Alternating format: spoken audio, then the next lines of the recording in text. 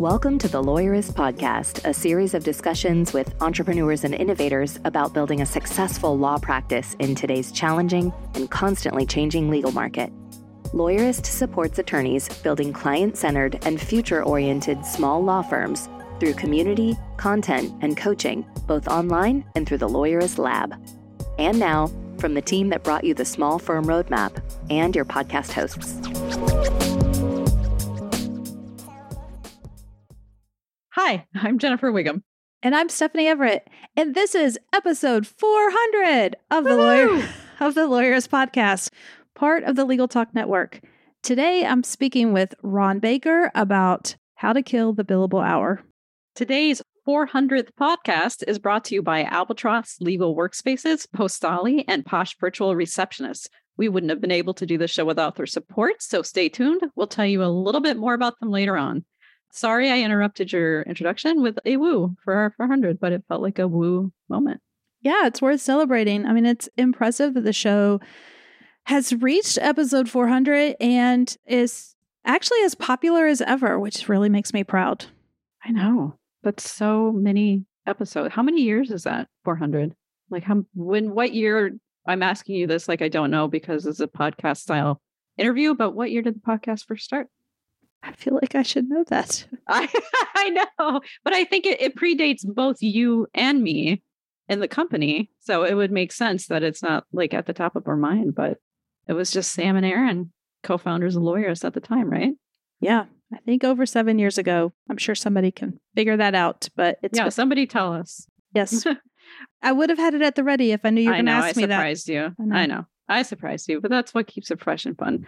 But in this episode, what I think is particularly interesting is when I first started at Lawyerist, one of the very first things you said to me, and this is true, was something about the billable hour.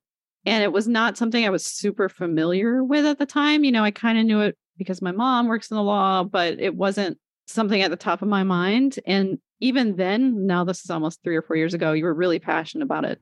How did you become passionate about the billable hour? Because you started in traditional law billing, right? Yeah, I feel like we should qualify that I'm passionate about killing it, not that I'm killing it. Yes, I'm sorry. No, not passionate about keeping it. Yes. Kill it. No, I mean, I billed by the hour for the most of my professional career as a lawyer. And everybody has heard me say this, and I say it to Ron in this interview, like it definitely sucks a little bit of your soul every time you bill by the hour.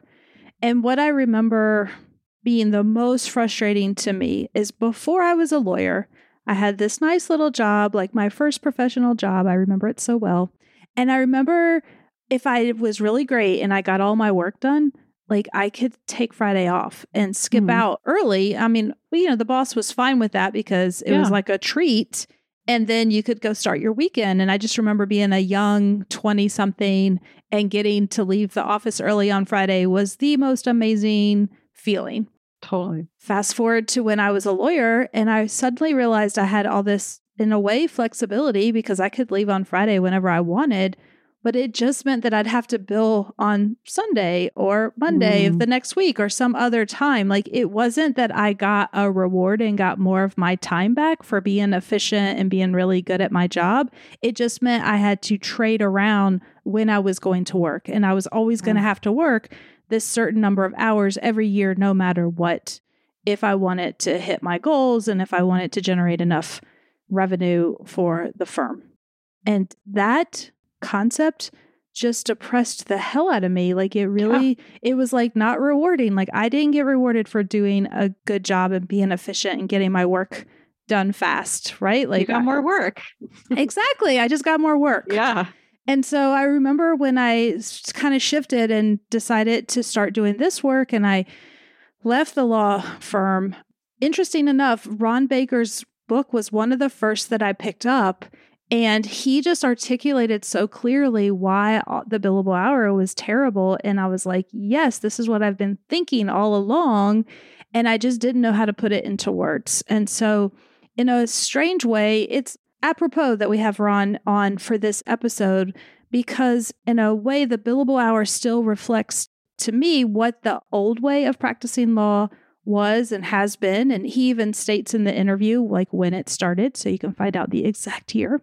And I think what we're trying to do with Lawyerist and what we try to teach in Lab is that it doesn't have to be this way, that you can actually create a business where you do really quality work for your clients.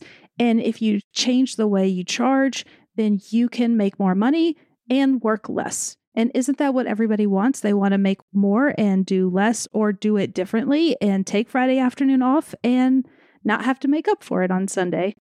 So I was excited to do this interview. I think we get really fired up at the end, so everybody can stay tuned and listen for that. You mentioned that earlier after you recorded, and now I'm really curious what happens at the end of this interview.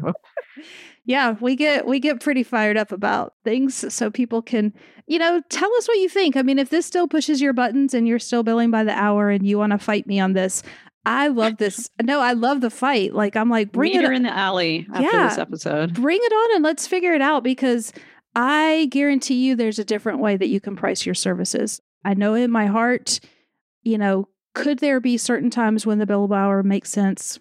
Maybe, but I'm going to press back and say, I bet there's a different way always.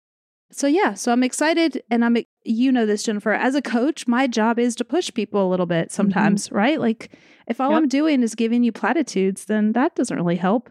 So maybe this is me as Coach Stephanie saying, just kill the billable hour. There's a better way and let's figure it out. Yeah. Well, happy 400. Let's hear your conversation with Ron. I'm Ron Baker and I'm a recovering CPA. I love that, Ron, because we often hear people say recovering attorneys. And so tell us, what are you doing now that you've found your way? Wow. Once I stopped practicing, I started the VeraSage Institute, which was really dedicated to teaching professionals value pricing with a stated purpose of literally eliminating both the billable hour and the timesheet across all professions. And I truly do believe that the only place time spent should matter is in prison. I love that. I often say that every point one I had to write down on my timesheet, I felt like it sucked a little bit more of my soul away. Yep. It does. It's terrible. It bifurcates your life into billable, non-billable. If you're non-billable, you feel guilty about being with your family or your kid's soccer game or whatever it might be. It's a terrible way to live. More importantly, it's a suboptimal way to run a business. Yeah. I mean, I'm with you right here, but we may still have a few naysayers in the audience. So for those who are ready and need to think beyond the billable hour, like what do you say to that crowd? Elaborate on why it's bad for your business. Well, the billable hour, it looks inward, and value is created outside the organization. It happens outside the four walls with your customers. And inside, we only have costs and efforts and activities and labor and all of that. But that's not what creates the result. So I tell people it's kind of like when a loved one or a friend has a baby. Nobody wants to hear about the labor pains. You want to see the baby. And yet the billable hour business model, it not only focuses on the labor pains, it measures them in 6-minute contractions and then bills the customer for them. That's insane, because what the customer cares about is the baby. Yeah. I suspect conceptually, a lot of people hear that and they say, yeah, I know I should try something else.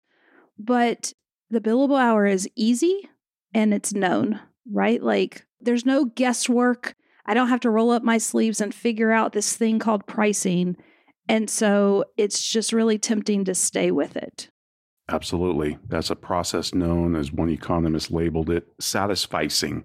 We do what is sufficient and, satisfactory. We don't set out to optimize or maximize. We set out to do good enough. And you know what? The billable hour, it's been around 100 years, 103 years. I can pinpoint the exact year for you, 1919. It was invented by a lawyer by the name of Reginald Heber Smith, who was a Harvard-educated lawyer who was the first person that we are aware of to adopt both the billable hour and the timesheet in his, I think he ran a legal clinic. And then he went on to run, forget the name of the firm. Either way, it's 103 years old. Okay. And because he was Harvard educated, he was greatly influenced by the zeitgeist of his time, which was the scientific management revolution. Frederick Winslow Taylor, that guy that went around with a stopwatch and timed everybody, thinking that we could make everything more efficient, house-wise, trains, everything. He was a complete fraud, by the way. But this goes back 103 years. And my question is, has the economy changed? Has the way we work, as our customers' expectations, have they changed? Of course they have, and we have to adapt. So the model is suboptimal, even though it's well understood. I don't think customers like it. And there's a big myth out there in the legal space that I have found that they say the customers demanded it. Customers did no such thing. It's businesses that control their pricing policies. It's the supply side, not the demand side. I didn't ask for Uber's surge pricing. I never asked my airline to go to revenue management or dynamic pricing. These changes happen on the supply side, not the demand side. Yeah, I appreciate you saying that because I hear that a lot from lawyers, and they'll say, no, my clients want this or they demand it. And I want to push back and be like, I don't think so.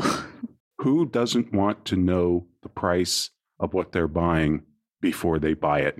Name one thing for me where that takes place. Now, people say, well, healthcare. Okay, healthcare, though you're not paying your own money. You're using insurance, copay, all of that. How about when you go buy non-covered healthcare like plastic surgery and things like that?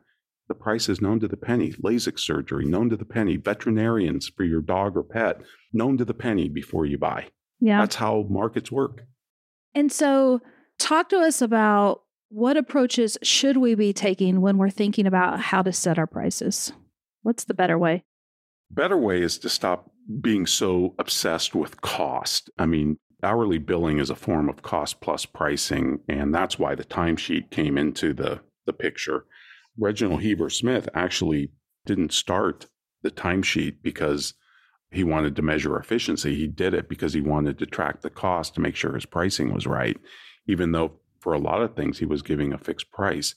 But you should think about the value to the customer. So for example, if you think about value and you think about price and you think about cost, those are the three components of any transaction: cost, price, and value. Now, if you think about a bottle of water, okay, Pepsi, Coke, they know what it takes to produce a bottle of water. That's not rocket surgery. And then you think about the price that we pay for that bottle of water. That's kind of an interesting question on its own, because if you buy it in a Sam's Club or a Costco, you might be paying a nickel for every bottle because you're buying it by the pallet. If you buy it in a Safeway or other type of grocery store, it might be 20 cents a bottle. But what if you buy it in a hockey stadium or a NASCAR track or an amusement park? How about an airport? How about a mini bar in a 5-star, 4-star hotel? That water changes in price dramatically. I mean, dramatically, from 20 cents to $7 sometimes. It's still H2O. It's the same product. That shows us that there's not one optimal price for a particular product or service. There's a range of optimal prices that we're willing to pay. Now, put cost and price aside and just think about the value of that water, no matter where you're buying it. Well, if you were in the desert and you were dehydrated for 3 or 4 days, that bottle of water would be priceless to you. You'd trade everything you owned and you'd even go into debt. If you're washing your dog with the same quantity of water, now it's got much less value. And if you're flooding your basement with water, now it's got a negative value. You got to pay somebody to pump it out. We didn't change the product, Stephanie. It's H2O. And yet the value went from near infinite to negative. Nothing can explain that. Accounting can't explain that. Cost accounting can't explain that. Generally accepted accounting principles can't explain that. The only thing that explains that is to have a sane theory of value, and that is all value is subjective. Value is not a number.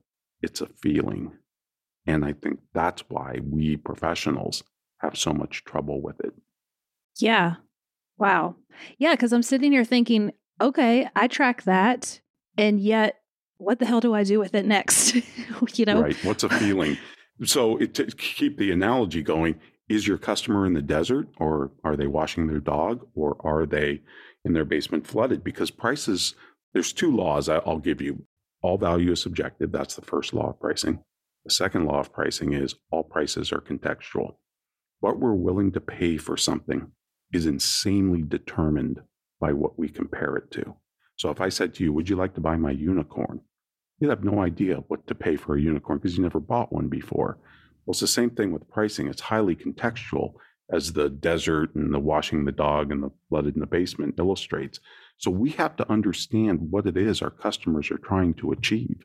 Save their life, clean their dog, save their home from, water damage.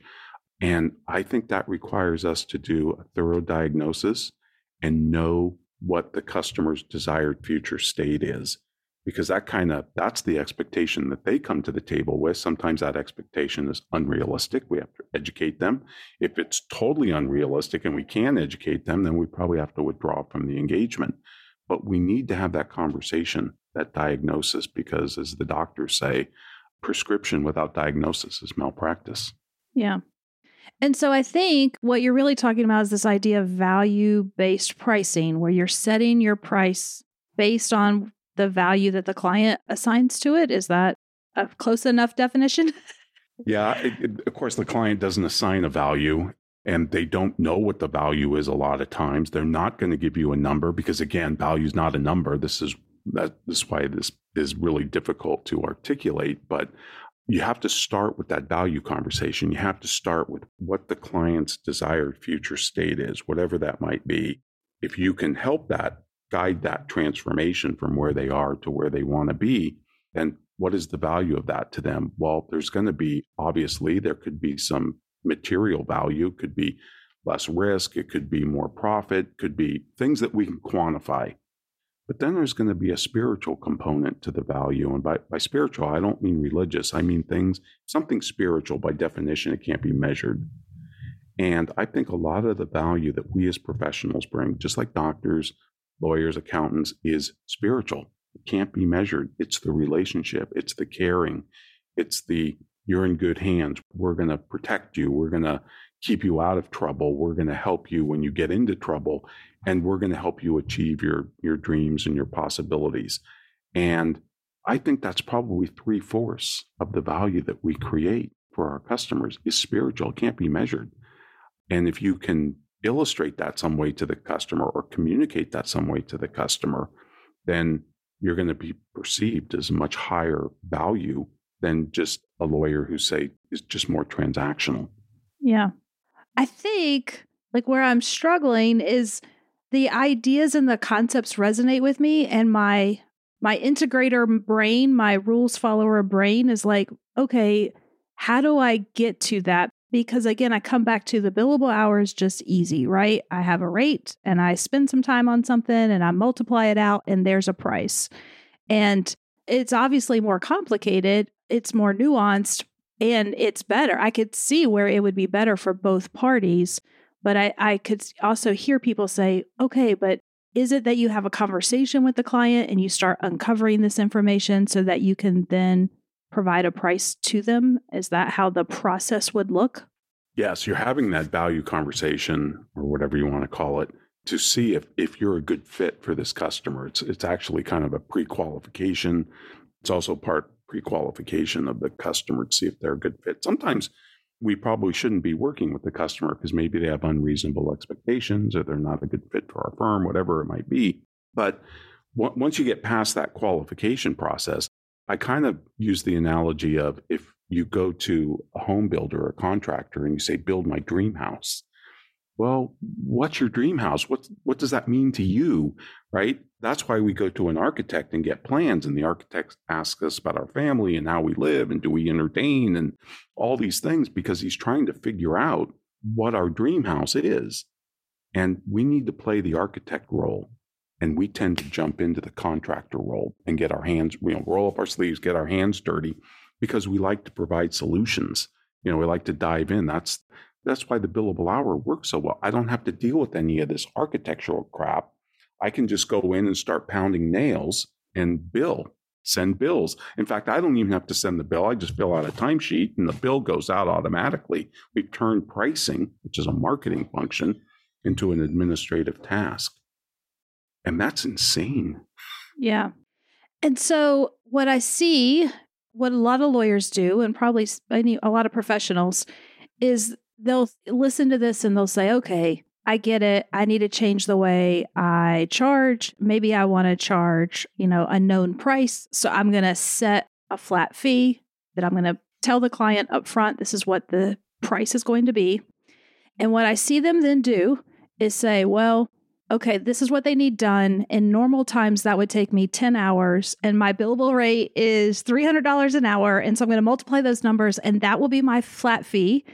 And so I want you to talk about that. But then what I really want you to talk about is what I hear next is they say, well, it only took me 4. So I made money.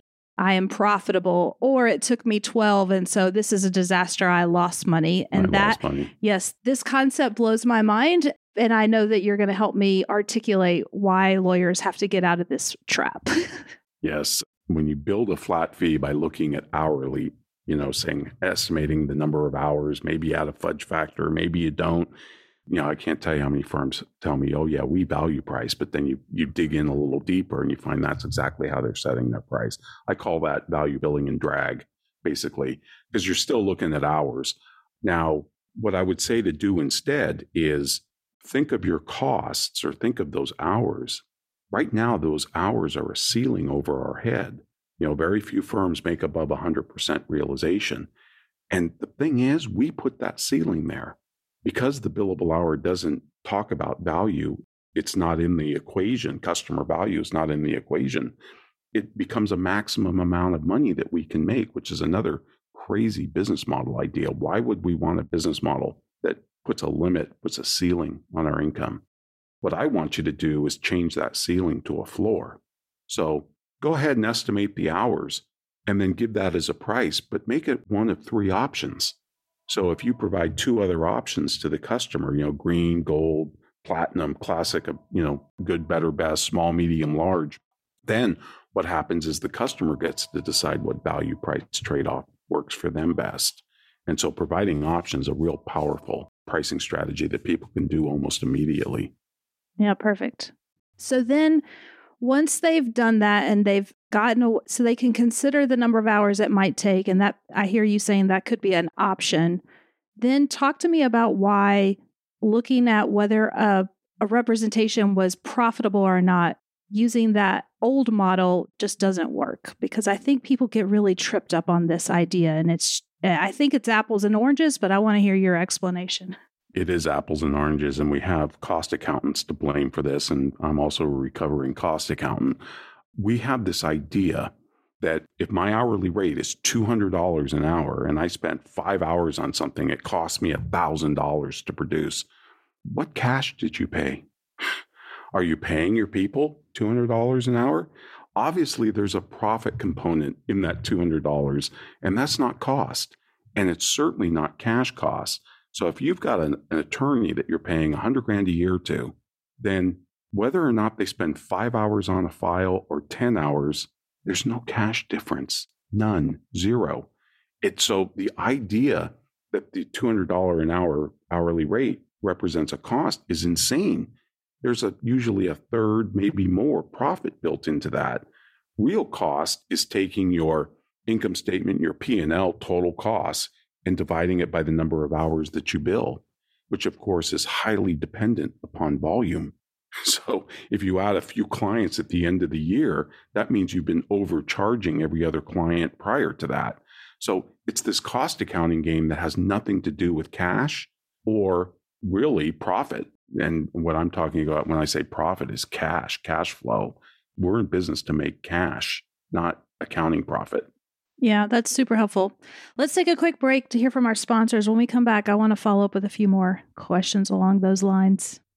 The Lawyerist Podcast is brought to you by Posh Virtual Receptionists. As an attorney, do you ever wish you could clone yourself? You could take a call while you're in court, capture a lead during a meeting, or schedule an appointment with a client while you're elbow deep in an important case. Since you can't be in 2 places at once, let Posh answer. Posh is a team of professional, U.S.-based live virtual receptionists who are available 24/7, 365 to answer and transfer your calls so you never miss an opportunity. With Posh handling your calls, you can devote more time to billable hours and building your law firm. The Posh app puts you in total control of when your Posh receptionist steps in. So if you can't answer, Posh can. And if you've got it, Posh is always just a tap away. With Posh, you can save as much as 40% off your current service provider's rates. Even better, Posh is extending a special offer to Lawyerist listeners. Visit posh.com/lawyerist to learn more and start your free trial of Posh Live Virtual Receptionist service. That's posh.com/lawyerist. And by Albatross Legal Workspaces. When running any business, including a law practice, there are critically important operations that are often overlooked and ignored by lawyers. Top on that list is data security, ransomware protection, data leaks, and data backups. Those tasks can seem unimportant and time-consuming or an added cost. And even with IT teams involved, they're often misconfigured and mismanaged. Albatross Legal Workspaces is an excellent solution for law firms to streamline those types of operations. Albatross Legal Workspaces was built to be the all-in-one office for law firms. It stores all your applications, files, desktops, and servers in your own private cloud that is accessible from anywhere. No need for expensive desktop or server upgrades or unresponsive IT companies coming to the office. And the mundane yet critical security and backup operations are seamlessly integrated, hassle-free. The service also includes 24/7 IT help desk. Albatross Legal Workspaces covers you from A to Z. To learn more and receive 1 month of free service, please visit albatross.cloud/lawyerist. That's albatross.cloud/lawyerist. And by Postali. Finding a marketing partner for your firm can be challenging. Are you getting sound advice? Is your marketing agency always working in your best interest? You shouldn't have to worry about these things. At Postali, they believe marketing companies should adopt the same duty to their clients that is required of the legal profession. For this reason, they require that all team members sign a fiduciary oath to act in good faith and put clients' best interests ahead of their own. They service with care, candor, and loyalty. Postali is a full-service digital marketing agency exclusively for lawyers. To learn more about how they're different, visit postali.com/lawyerist. That's postali.com/lawyerist. We're back. And so then this begs the question for me as we're talking about understanding what costs we're really putting in to our cases. And so the question might come up, do I still need to track my time in 0.1 increments to know if I'm doing well? Right. We have this obsession especially when you quote a price that's based on number of estimated hours. And again, I blame our profession for this, the accountants. We have this fetishization that we have to compare actual to budgeted and get a variance. But it's completely unhelpful because we already have 100 years of timesheet data. We should know what everything takes down to the minute in every firm for every single task that we do. And you know what? We don't. People say, well, but this job's completely different. Well, if every job's a black hole or completely different, then why keep timesheets at all, right? There's no learning in the timesheet because it's not granular enough. And so, no, I don't think the timesheet helps at all in terms of managing your firm because it's a lagging indicator. By the time you see something on a timesheet, it is by definition no longer manageable. So it's kind of like timing your cookies with your smoke alarm. I like that. Okay. So then the other big objection that I often hear, so let's just hit this one, is how could I possibly tell someone how much their representation is going to cost? Let's just take, I don't care, any litigation matter, because that's really where this comes up. Because I don't know what the other side's going to do. I don't know how many depositions they're going to notice or how many documents they're going to produce or if they're just going to be a complete pain in the ass in the family case about the toaster and we're going to fight over that for 6 months. And so how do you address that as an objection? Well, by pointing to the law firms that do litigation on a fixed price. Bartlett Beck, Pat Lamb, my colleague Mark Chin, who's a family attorney in Jackson, Mississippi. He's all fixed price. And of course, family lawyers love to tell me they're litigators. They are in court. You know, these issues are not insoluble.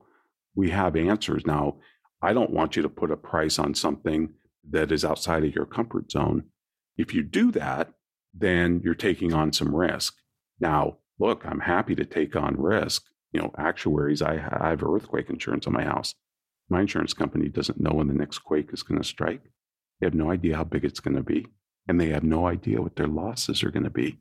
And yet they give me a fixed price for earthquake insurance, because if they didn't, I wouldn't know if I could afford it or not. If they said, oh no, Ron, we'll just put your name on a list, and then when the quake strikes, we'll tally up all our costs, divide it by the number of insurance people on that list who have been paying premiums, and then we'll figure out if we can pay your claims. I mean, business is full of risk, and I'm willing to take on risk. I'm willing to tell the client, hey, I'll take this to the Supreme Court at the right price.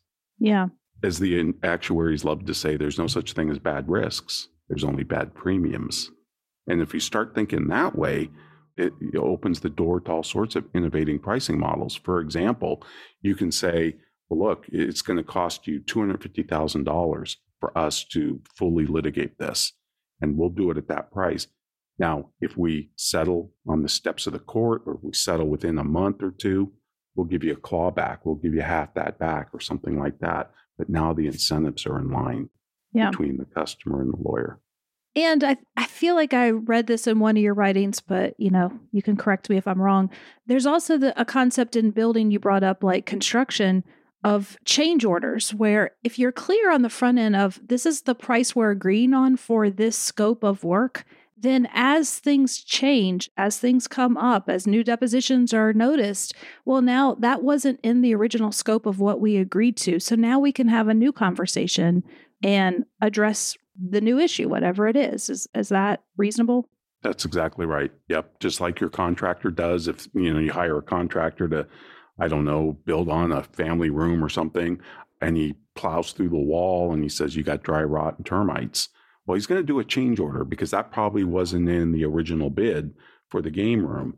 And just like our auto mechanics, you take your car in for a tune-up and they find out your brakes are shot. Well, you're going to get a call from the service manager when you're at work, and he's going to say, your brakes need redoing. And your first question is going to be, how much? Right. Right. And imagine if they didn't give you a price. Imagine if they said, well, the mechanic will keep his time card, and the shop rate's $175. That wouldn't help you make the decision about whether or not you should get your brakes done. He gives you the price. And then what's really neat about this change order concept is the seller maintains the pricing leverage, and the buyer gets to make the decision on how to proceed. So you're keeping the buyer in the driver's seat, which is really important. Imagine if the mechanic just fixed the brakes and you went to pick up your car thinking that you're going to pay for a tune-up, and now you've got a brake bill on top of it. You'd be pissed. Yeah. And rightfully so.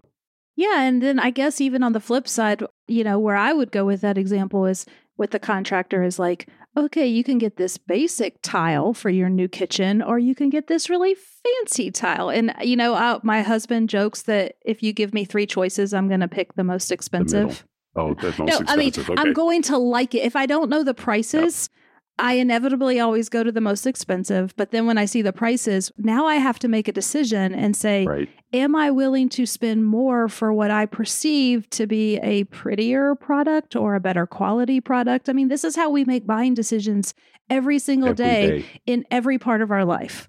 Yep. And that's where the options come in so brilliantly, is by giving people 3 options. When you put 3 options in front of the human brain, they're no longer asking themselves, should I work with, ABC legal firm?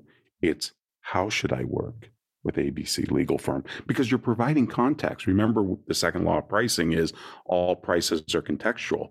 Well, now your prices have context, and you're providing it. You're putting your own prices within a context. It's kind of like you competing with yourself.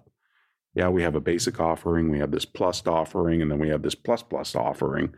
Most people do pick the middle, by the way, but there's going to be some people that want that white glove pampered treatment. Some people want to sit in the front of the airplane. Some people want to have the presidential suite. We shouldn't project our price sensitivity onto our customers, because if we never offer, a presidential suite, we'll never sell one. Yeah, it's true. I love everything you're saying, because it is so client-centered, quite frankly. And I see like law firms with collections issues, And it's because they're afraid to talk about money, or worse, I think they essentially lie. I'm going to call it a lie, because they'll say, well, I bill it $300 an hour, so give me $5,000 retainer and we'll get started for you. Knowing full well, and so the client thinks, oh, this is a $5,000 retainer. That's what they hear and what they remember. They have no concept that you're actually building them a $25,000 divorce.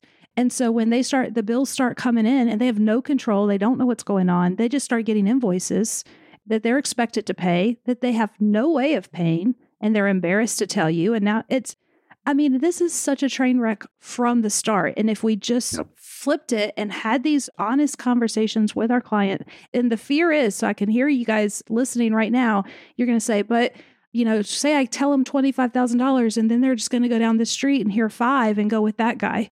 And I'm like, first of all, we should all be doing this. But if you educate your clients and say, hey, when you hear the guy down the street, because you may go shop this price. In fact, I welcome you to, but here's how I want you to shop it. Don't go ask what their retainer is and their hourly rate. Ask them how much it's going to cost if all these things in my case happen, or whatever it is. You educate your client, and then you invite them to go shop. They probably won't, but if they do, they're at least going to get the actual information and not just some BS answer about a retainer and hourly rate. Yep. I couldn't have said it better. That's brilliant. And I've heard that from attorneys too. I can't quote the $25,000 because I won't get the client. Better to quote the $5,000 and then bill them $25,000 and really piss them off. But listen, if a professional can't give me a price, I don't care what they're doing. If they can't give me a price, I got the wrong professional. The last thing I want to hear from my surgeon being wheeled into OR is, oh, wow, look at that. I've never seen that before. When we start talking about, oh, this is a black hole, there are a million things that could happen. Well, my God, talk about raising the anxiety of your customer. If you truly feel that way as a professional, then you have no business taking this matter on, because you don't have the professional expertise. I'm not going to go to a general physician who dabbles in heart surgery on the weekends. I want somebody who's done this millions of times. And if you've done it millions of times, thousands of times, hundreds of times, then you should be able to give a price. There's no excuse not to. What you described, I think, Stephanie, is customer abuse. Yeah. I love it. Yes. I feel like you and I could go on this high horse for a long time, and sure we could. I know. Before we hit record, we were talking about like how long ago I started reading your work, which was super helpful to me as I've been on a mission. My personal mission is to kill the billable hour. So we are aligned on that. If someone is listening today and is ready, but needs more help and needs more guidance, I know you've put out so many great written materials. But what's one that we could point to or two in the show notes of where people could go to get started? Implementing Value Pricing, which is my latest book on value pricing, written for professional firms. So you can get it on Amazon. That would be the book to start. There's an appendix in there for law firm strategies for implementing the billable hour. A lawyer actually wrote the foreword to that book, and he made the switch to value pricing. And so there's some really good information in there for lawyers. Yeah, I love it. So many of the lawyers that I work with in our lab program have made the switch, and they help each other and support each other. And I promise you, it is better for you, for your soul, and for your business. So thank you so much for being on today and for having this conversation with me and for being a fellow warrior against the billable hour. We will do it one day. We will. Thank you so much, Stephanie. It's been a pleasure. The Lawyerist podcast is edited by Brittany Felix. Are you ready to implement the ideas we discuss here into your practice? Wondering what to do next? Here are your first 2 steps.